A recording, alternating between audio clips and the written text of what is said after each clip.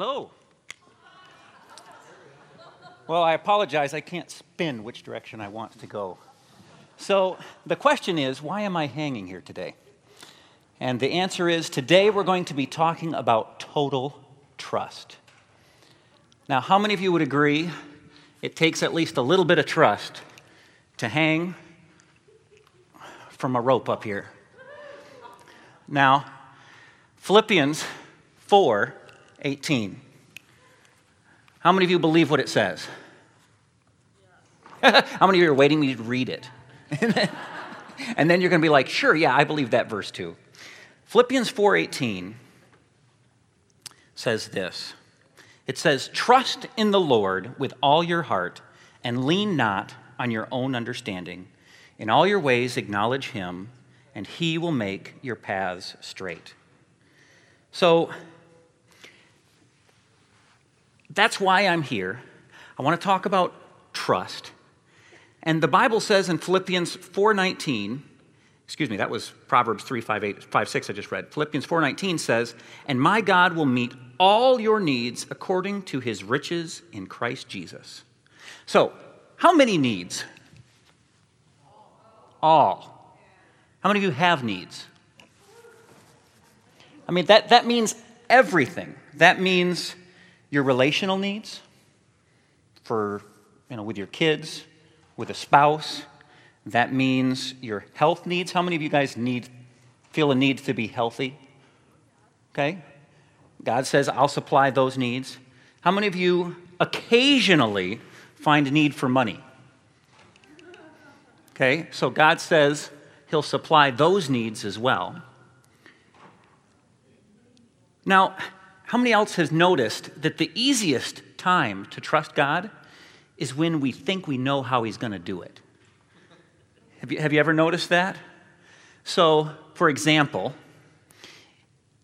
an engaged person doesn't have a hard time thinking God can find me a spouse because they've got it figured out. I'm pretty sure it's going to be that one. But someone who's single, they might struggle with that a little bit more. Some people need their finances taken care of, and they have a great job. And so they don't struggle that much to trust that God could possibly do something in their financial arena. Why? Because they already have a job. So they say, you know what, I think God is going to supply my needs through this job. But other times, it's not so obvious. So we're sitting there, and this rope is going to represent my trust in God tonight. Okay? So I want you to imagine that I'm a person and I'm trusting God for finances. And then I'm in faith and everything. And then God sends me a job. Okay? Right from heaven comes provision. And I'm so excited because this is exactly what I was praying for. This is going to supply my needs. So I take that. I'm going to clip that in right here. All right. There it is. This is the job that God sent for me. And now I should be able to straighten myself out.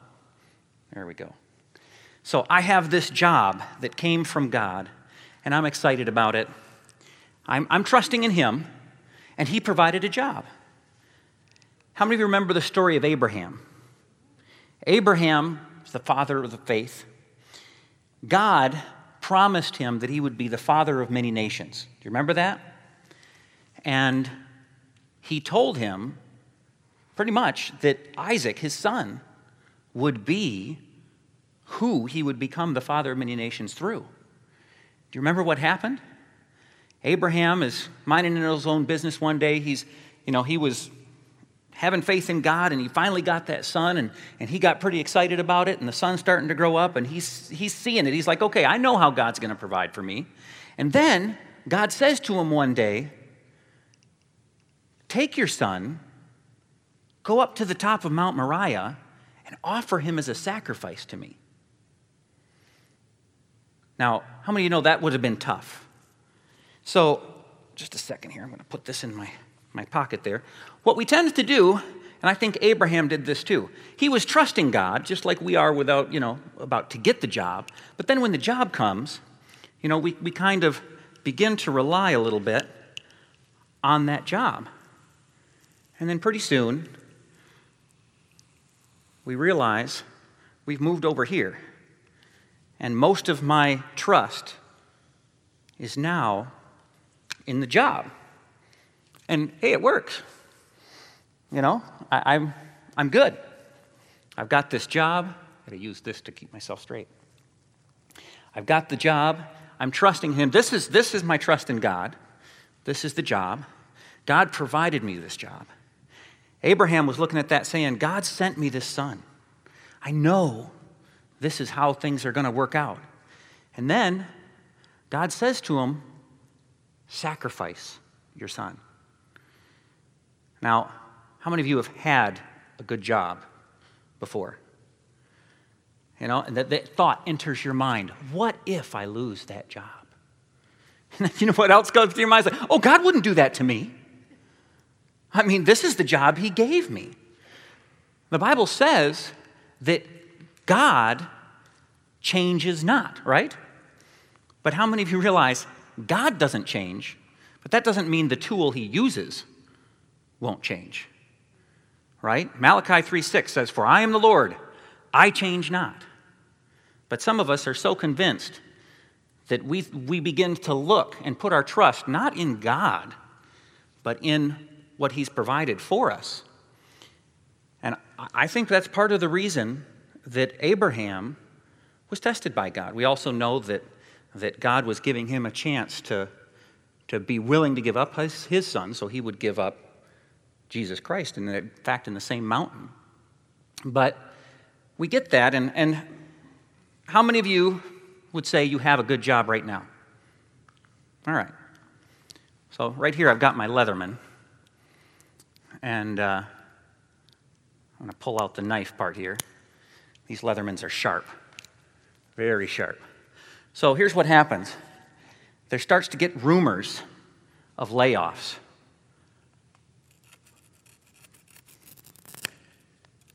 Just rumors. And then you're like, oh my, I hope I'm not next. God wouldn't do that to me. I mean, I trusted him and he gave me this job. And pretty soon, we see the rumors are true and one of our colleagues gets laid off. Uh-oh. Now, how many of you can tell where we're going with this?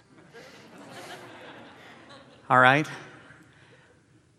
This is how a lot of people live. Okay? I trusted God, but now they're freaking out. They're panicking because this is what their life looks like.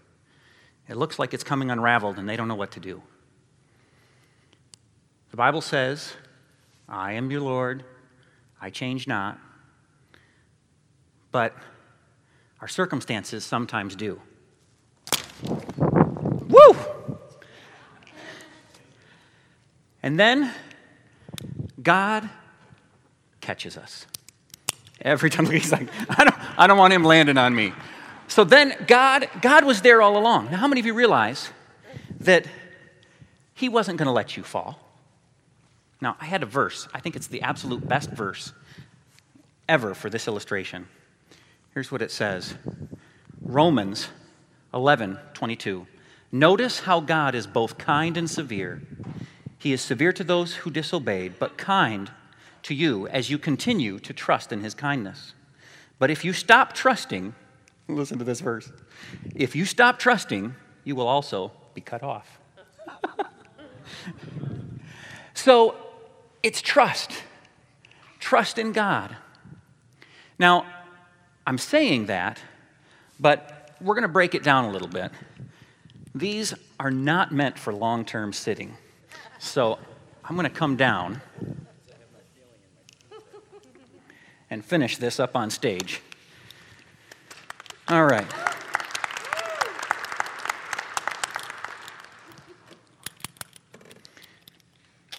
Okay, there we go. All right.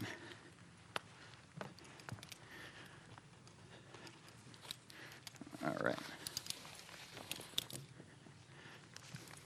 Okay. Here we go. So I was in Romans 11:22. Now, Matthew chapter 6, verse 25. Here's what it says. Therefore I tell you, do not worry about your life, what you will eat or drink, or about your body, what you will wear. Is not life more important than food, and the body more important than clothes? Look at the birds of the air. They do not sow or reap or store away in barns, and yet your heavenly Father feeds them. Are you not much more valuable than they? Who of you, by worrying, can add a single hour to your life? And why do you worry about clothes? See how the lilies of the field grow? They do not labor nor spin, yet I tell you that not even Solomon in all his splendor was dressed like one of these. And that is how God clothes the grass of the field, which is here today and gone tomorrow, thrown into the fire. Will he not much more clothe you, O you of little faith? So do not worry, saying, what shall we eat, or what shall we drink, or what shall we wear? For the pagans run after these things, and your heavenly Father knows that you need them. But seek first the kingdom and his righteousness, and all these things will be given to you as well. Therefore, do not worry about tomorrow, for tomorrow will worry about itself. Each day has enough trouble of its own. I want to talk about how to gain trust, how to have trust, and how to keep trust in God. Psalms 37:25. I quoted this scripture just a few weeks ago. I was talking to someone. It says, "And when I was young, and now I'm old, yet I have never seen the righteous forsaken or their children begging bread." How many of you heard that verse before? How many of you remember what verse comes next? I think this is so interesting. We say that, and we say, I've never seen the righteous forsaken. My analytical mind, when I hear that, I just try to go through the annals of time. When were the righteous? Is there ever a righteous person? I'm thinking, was this verse ever wrong? And I think of a few cases where it's like, well, it seems, and then I read the next verse. It's specific about which righteous people it's talking about. It says this, it says, they are always generous and lend freely. Their children will be blessed. One of the ways that we trust in God is giving. How do I build trust? I give. The Bible is clear that the person who is generous, the righteous man who is generous, that's the righteous man. The scripture says, I have never seen that person forsaken and begging bread. It's a principle. What you sow, you will also reap. If a farmer has planted a lot of seeds, that farmer has a big harvest. Many of us need to plant so that we can have that harvest. Isaiah chapter 26, verse 4 says, trust in the Lord forever, for the Lord is the rock eternal. Forever he is there, giving. That second half really, really rings true. And then Malachi chapter 3, verse 10.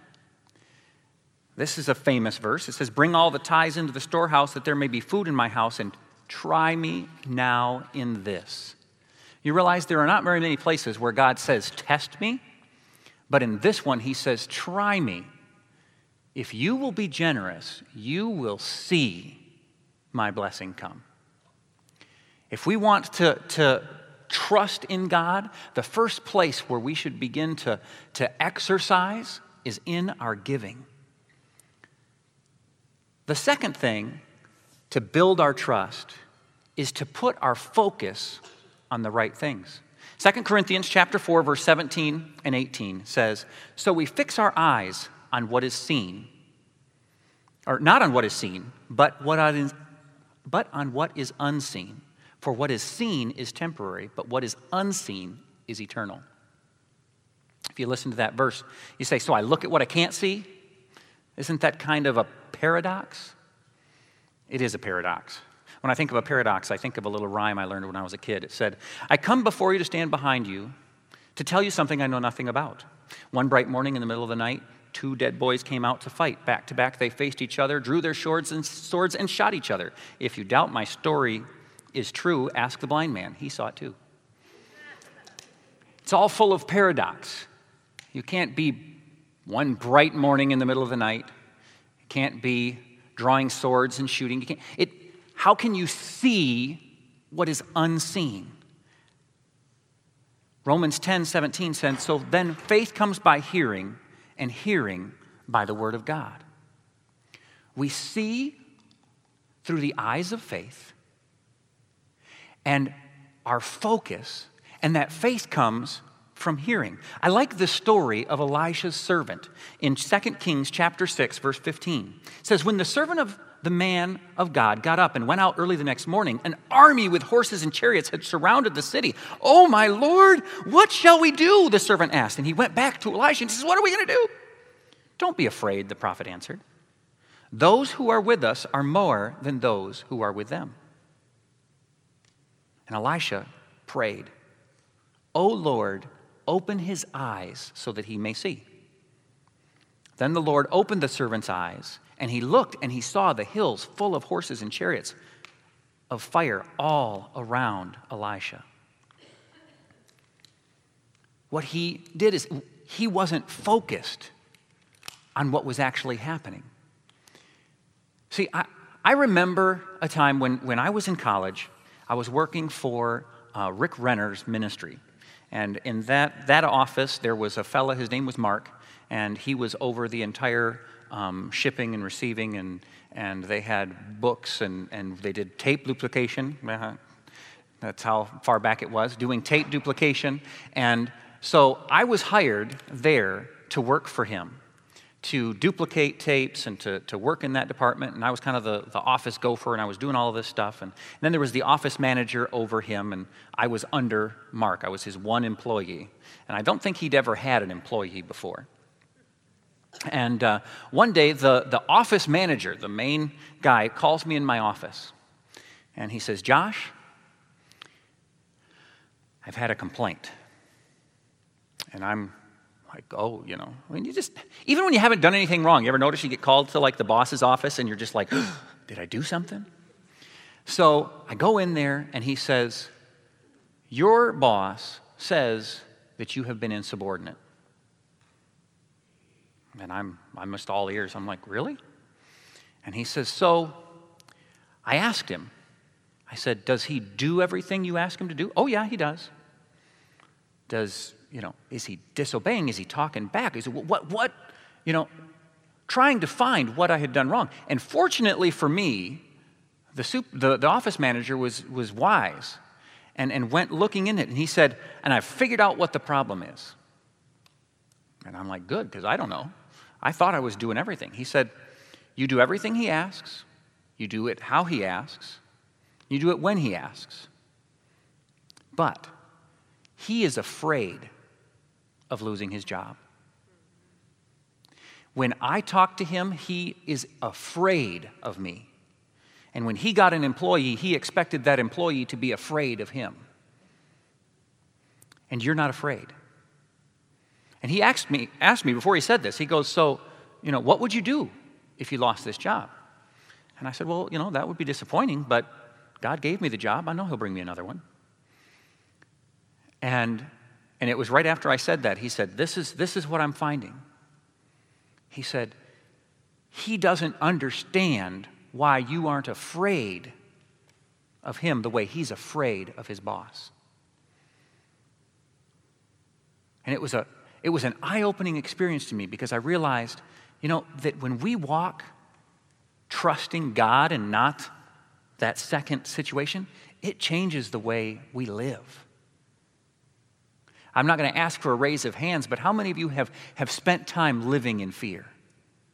That is not the way God designed us to live.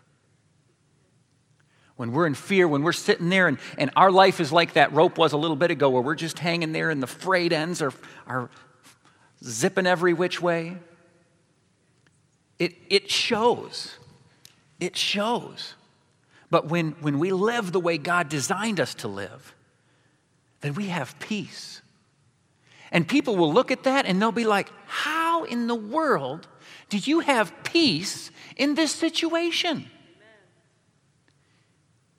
And you can just answer and say, I'm trusting God. Remember Shadrach, Meshach, and Abednego? I love this. The king threatens that anybody who doesn't bow down to the altar of that, this big statue that he set up, that they're going to be thrown into the fiery furnace. And when they disobey, some people come to him and say, quick, you've got a chance. Don't you want to do this? And he says, you know what? We trust in God. Either he saves us or he doesn't. But either way, he can. They just had peace. They knew he had it covered. Some people read that verse and say that they knew for certain that they wouldn't be burned. Other people say, you know what, they were willing to die. To me, it doesn't matter. They had peace. Either way, their trust in God gave them peace. So, we focus not on what's happening in front of us, but what's happening in the spirit realm. When we realize greater is he that is in me than he that is in the world, we can have peace. When those around us are like the servant, they're focused on the big army that seems to have surrounded him. And the Bible says that his eyes were open and he looked up and he saw that the skies were filled with angelic hosts. And he realized, whoa, okay, what I was looking at before wasn't the whole picture. Now I can relax. Another thing that builds trust, we find it in Matthew chapter 6, verse 33. It says, but seek first the kingdom of God and his righteousness, and all these things will be added to you. It says, seek first.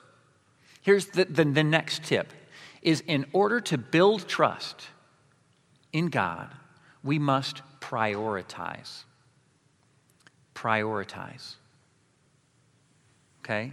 Mark chapter 4, verse 18 says, and these are those sown among thorns. It's a part of the parable of the sower, and he was talking about the seeds that were thrown amongst the thorns. And it says, and he compared them to someone who hears the word, and then the cares of this world and the deceit of riches and the lust of other things enter in and choke the word, and it becomes unfruitful. So, what are the cares of this world? The cares of this world, if we boil it down to it, that's what's for lunch. Is it wrong to wonder what's for lunch? No, it's not. But what if that is my most predominant thought? What if I am obsessed with that? It reminds me when I was a kid, my parents had a very large garden. Like, our garden was as big as these whole 2 sections here. In fact, they hired a farmer to come in, drop his till, and just make the garden, and then we kids had to weed it. And I remember that my parents sent me down there and they said, all right, you've done this before, you know what the weeds look like, and you know what they don't. Now go in there, pull out all the weeds. So I'm in the green bean section, and I'm going along and I'm pulling out the weeds, and I come across this plant that was not a weed. I recognized it from the year before. It was a watermelon plant. And, as happens in a garden, some of the watermelons hadn't gotten picked. The seeds had managed to stay in the garden, and it was growing from the year before. And so, I know better than to pull that. So I left the watermelon in the middle of the green beans. Guess what we had that year? Watermelon. Guess what we did not have that year? Green beans. Now, there was nothing wrong with the watermelon plant. It was just in the wrong place. It was where it didn't belong. There's nothing wrong with what's for lunch. To have thoughts about the cares of this world.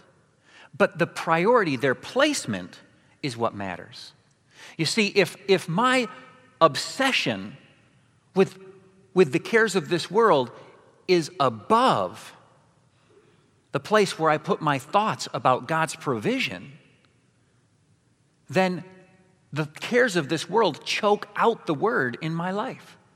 If God's Word isn't a higher priority than the cares of this world, then it gets choked out. I will have a hard time living in the peace that God designed for me, trusting in God, if I am totally prioritized, focused on that frayed rope right in front of me. I like 2 Corinthians chapter 10, verse 4. It says, "For the weapons of our warfare are not carnal." So this verse, it just kind of has like a very intense feel to it, doesn't it? The weapons of our warfare, these are some pretty intense words, are not carnal, but mighty. Lots of powerful words in God for the pulling down of strongholds, casting down arguments,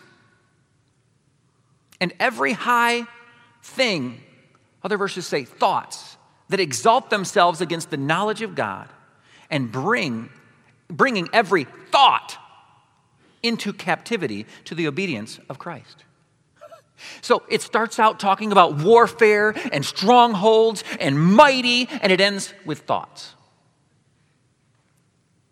You expect it to go to this place where, all right, there's going to be something major. What is it that we need all this warfare against? Is it a demon with a really long name?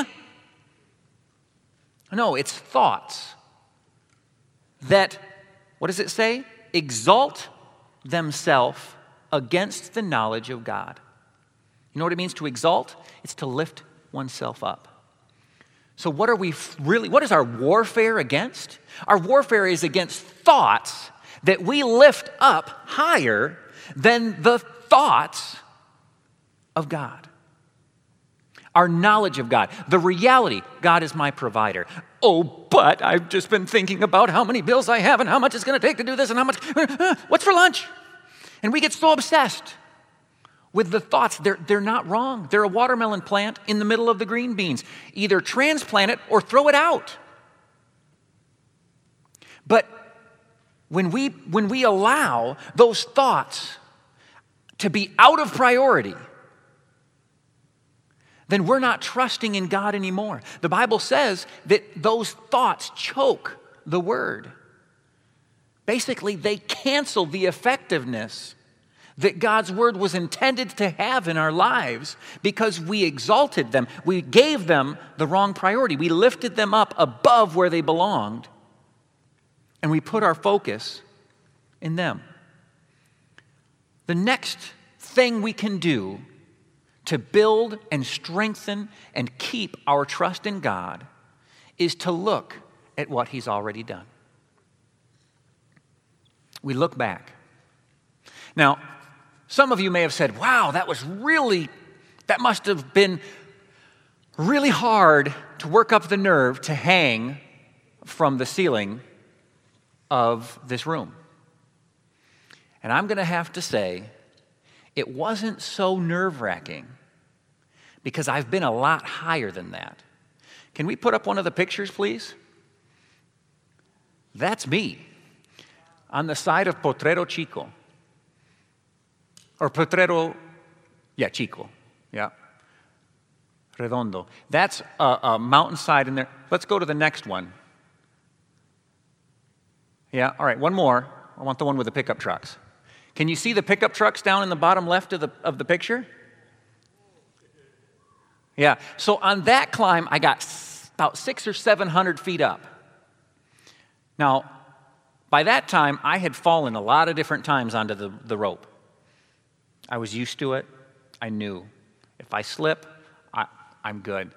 So when I look back and say, okay, it was good for that. Then come in here, it's not so hard.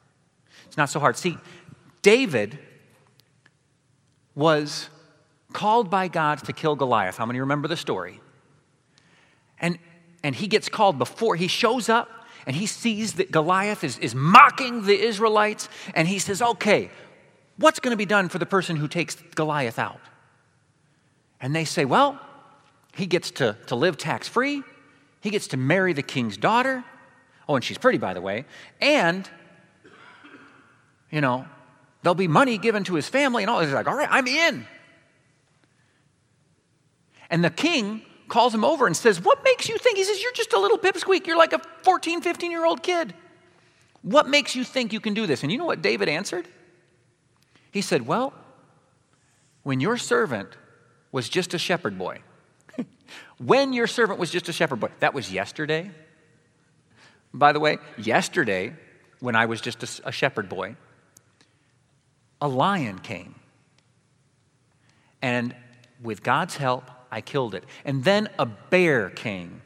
And with God's help, I killed it. And so I know that with God's help, I can face Goliath.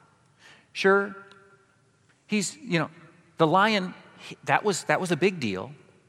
But then it came to the bear, and now I'm confident that God's going to be with me. Why? Because he looked back at the history of what God had already done in his life. That's in 1 Samuel 17:34, if you're taking notes. And it's interesting that in verse 33, Saul, he just flat out tells him, he says, you're not able to go out against this Philistine. How do you like that pep talk? How many of you ever received that pep talk? You're not able. How did David overcome the king of the land telling him you just flat out can't do it? He looked back at the history that he knew he had with God, and he said, the Lord who delivered me from the paw of the lion and the paw of the bear will deliver me from the hand of the Philistine. Now, when we tell that story, we have to read the scripture, Acts chapter 10, verse 34, and this is what it says. Then Peter opened his mouth and said, of a truth, I perceive that God is no respecter of persons. What that means is God doesn't have favorites. You know what that means?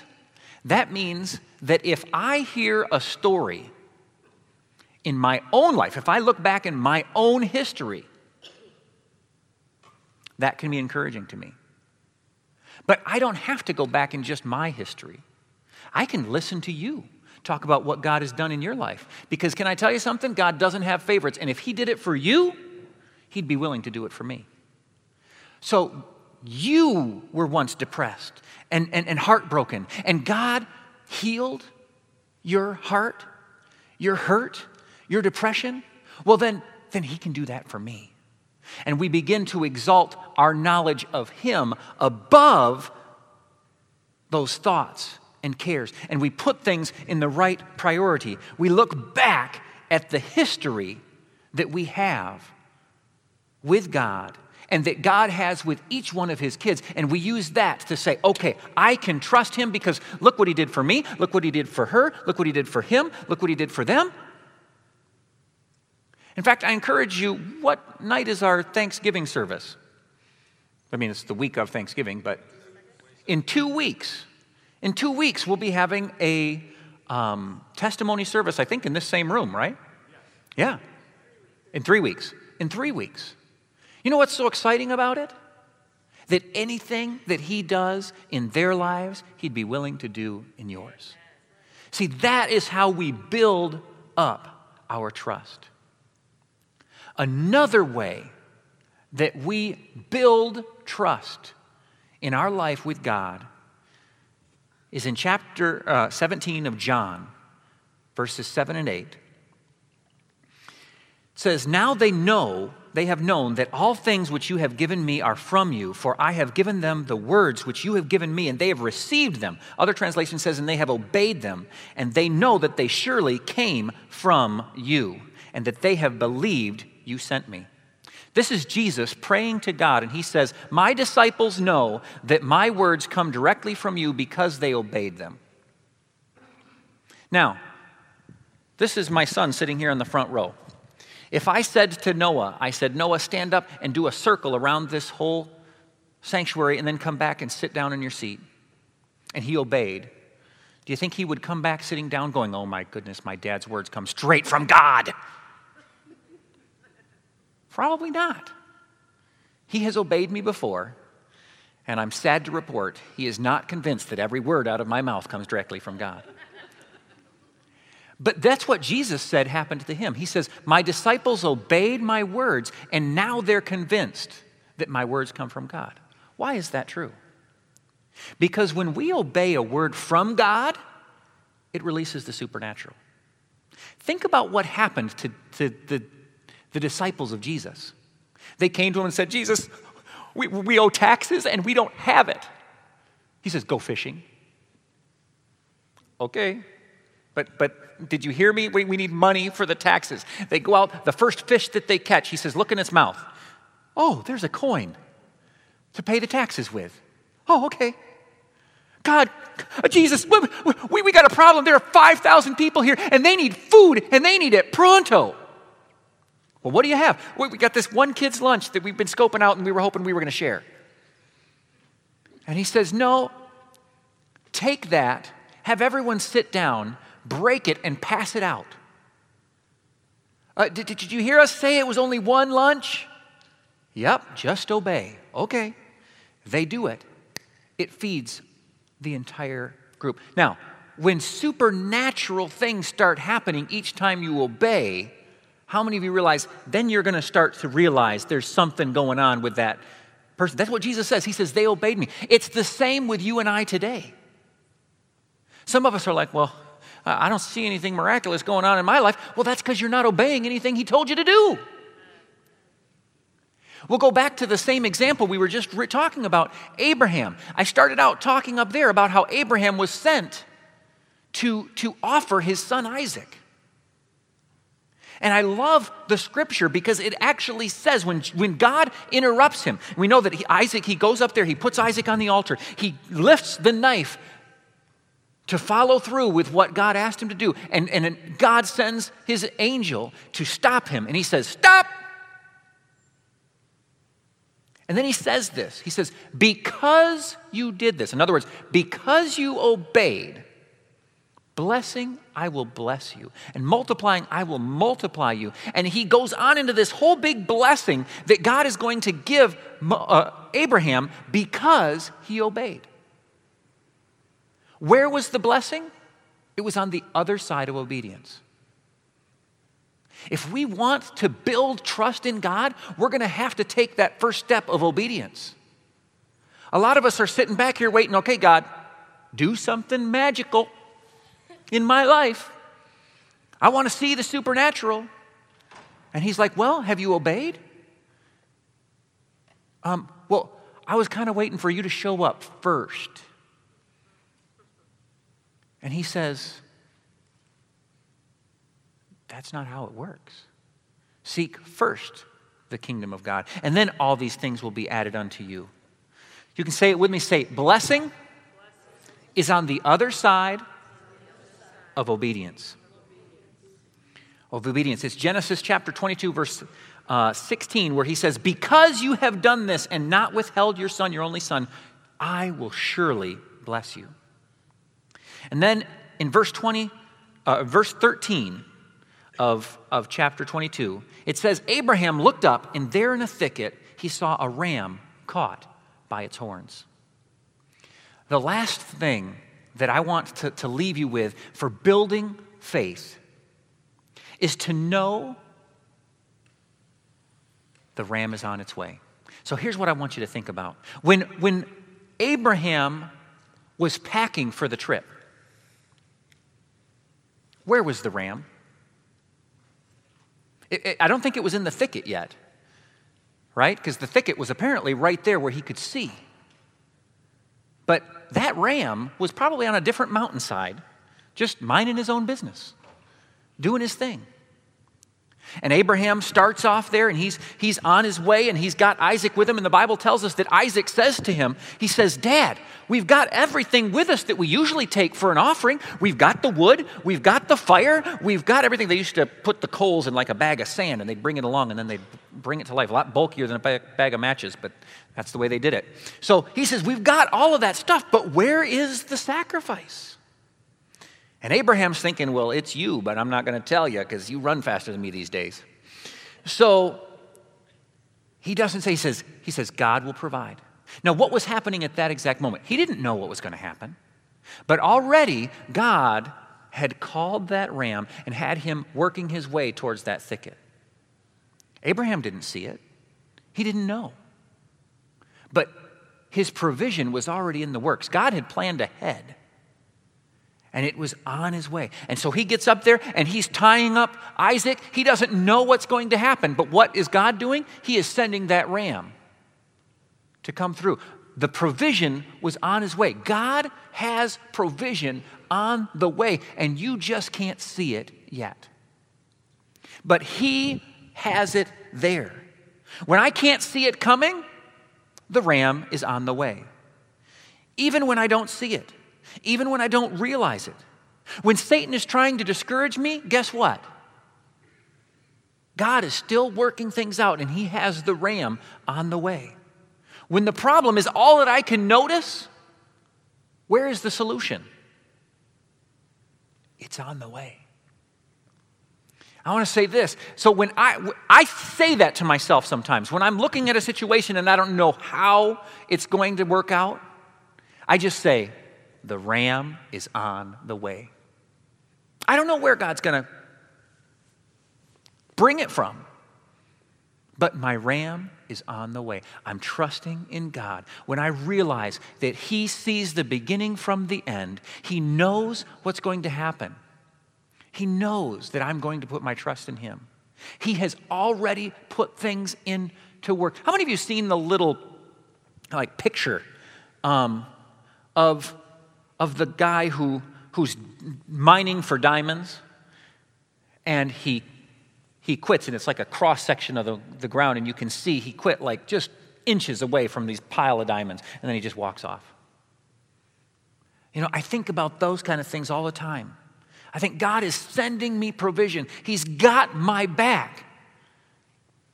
Am I trusting that it'll be there, or do I quit and give up and just walk off? And God's like, oh, the ram was there.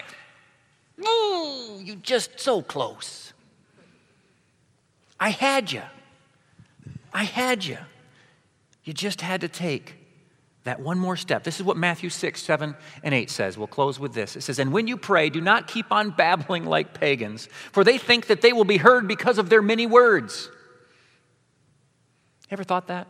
Oh, I better have a really long prayer. No, God says that's not it. Do not be like them, for your Father knows what you need before you ask him. Before you ask him. The ram is on the way. He is there. He is listening. We just need to step out in obedience. That will trigger the supernatural. We keep in priority his word, his promises over the cares of this world. We look back at what he's done in our lives, in other people's lives. We keep our focus not on the seen, but on the unseen realities that we know are true. And we don't quit being generous. We give. And that will build our trust. And hopefully, then you follow these scriptural tips. You won't be out there focused on just that frayed rope. When the situation comes, you'll have peace. Everyone around will be like, well, everything's frayed and your life seems to be hanging by a thread. You're like, oh, that's all right. There's a whole nother rope there. Don't worry. God's got me. I know he does. He always has. And he always will.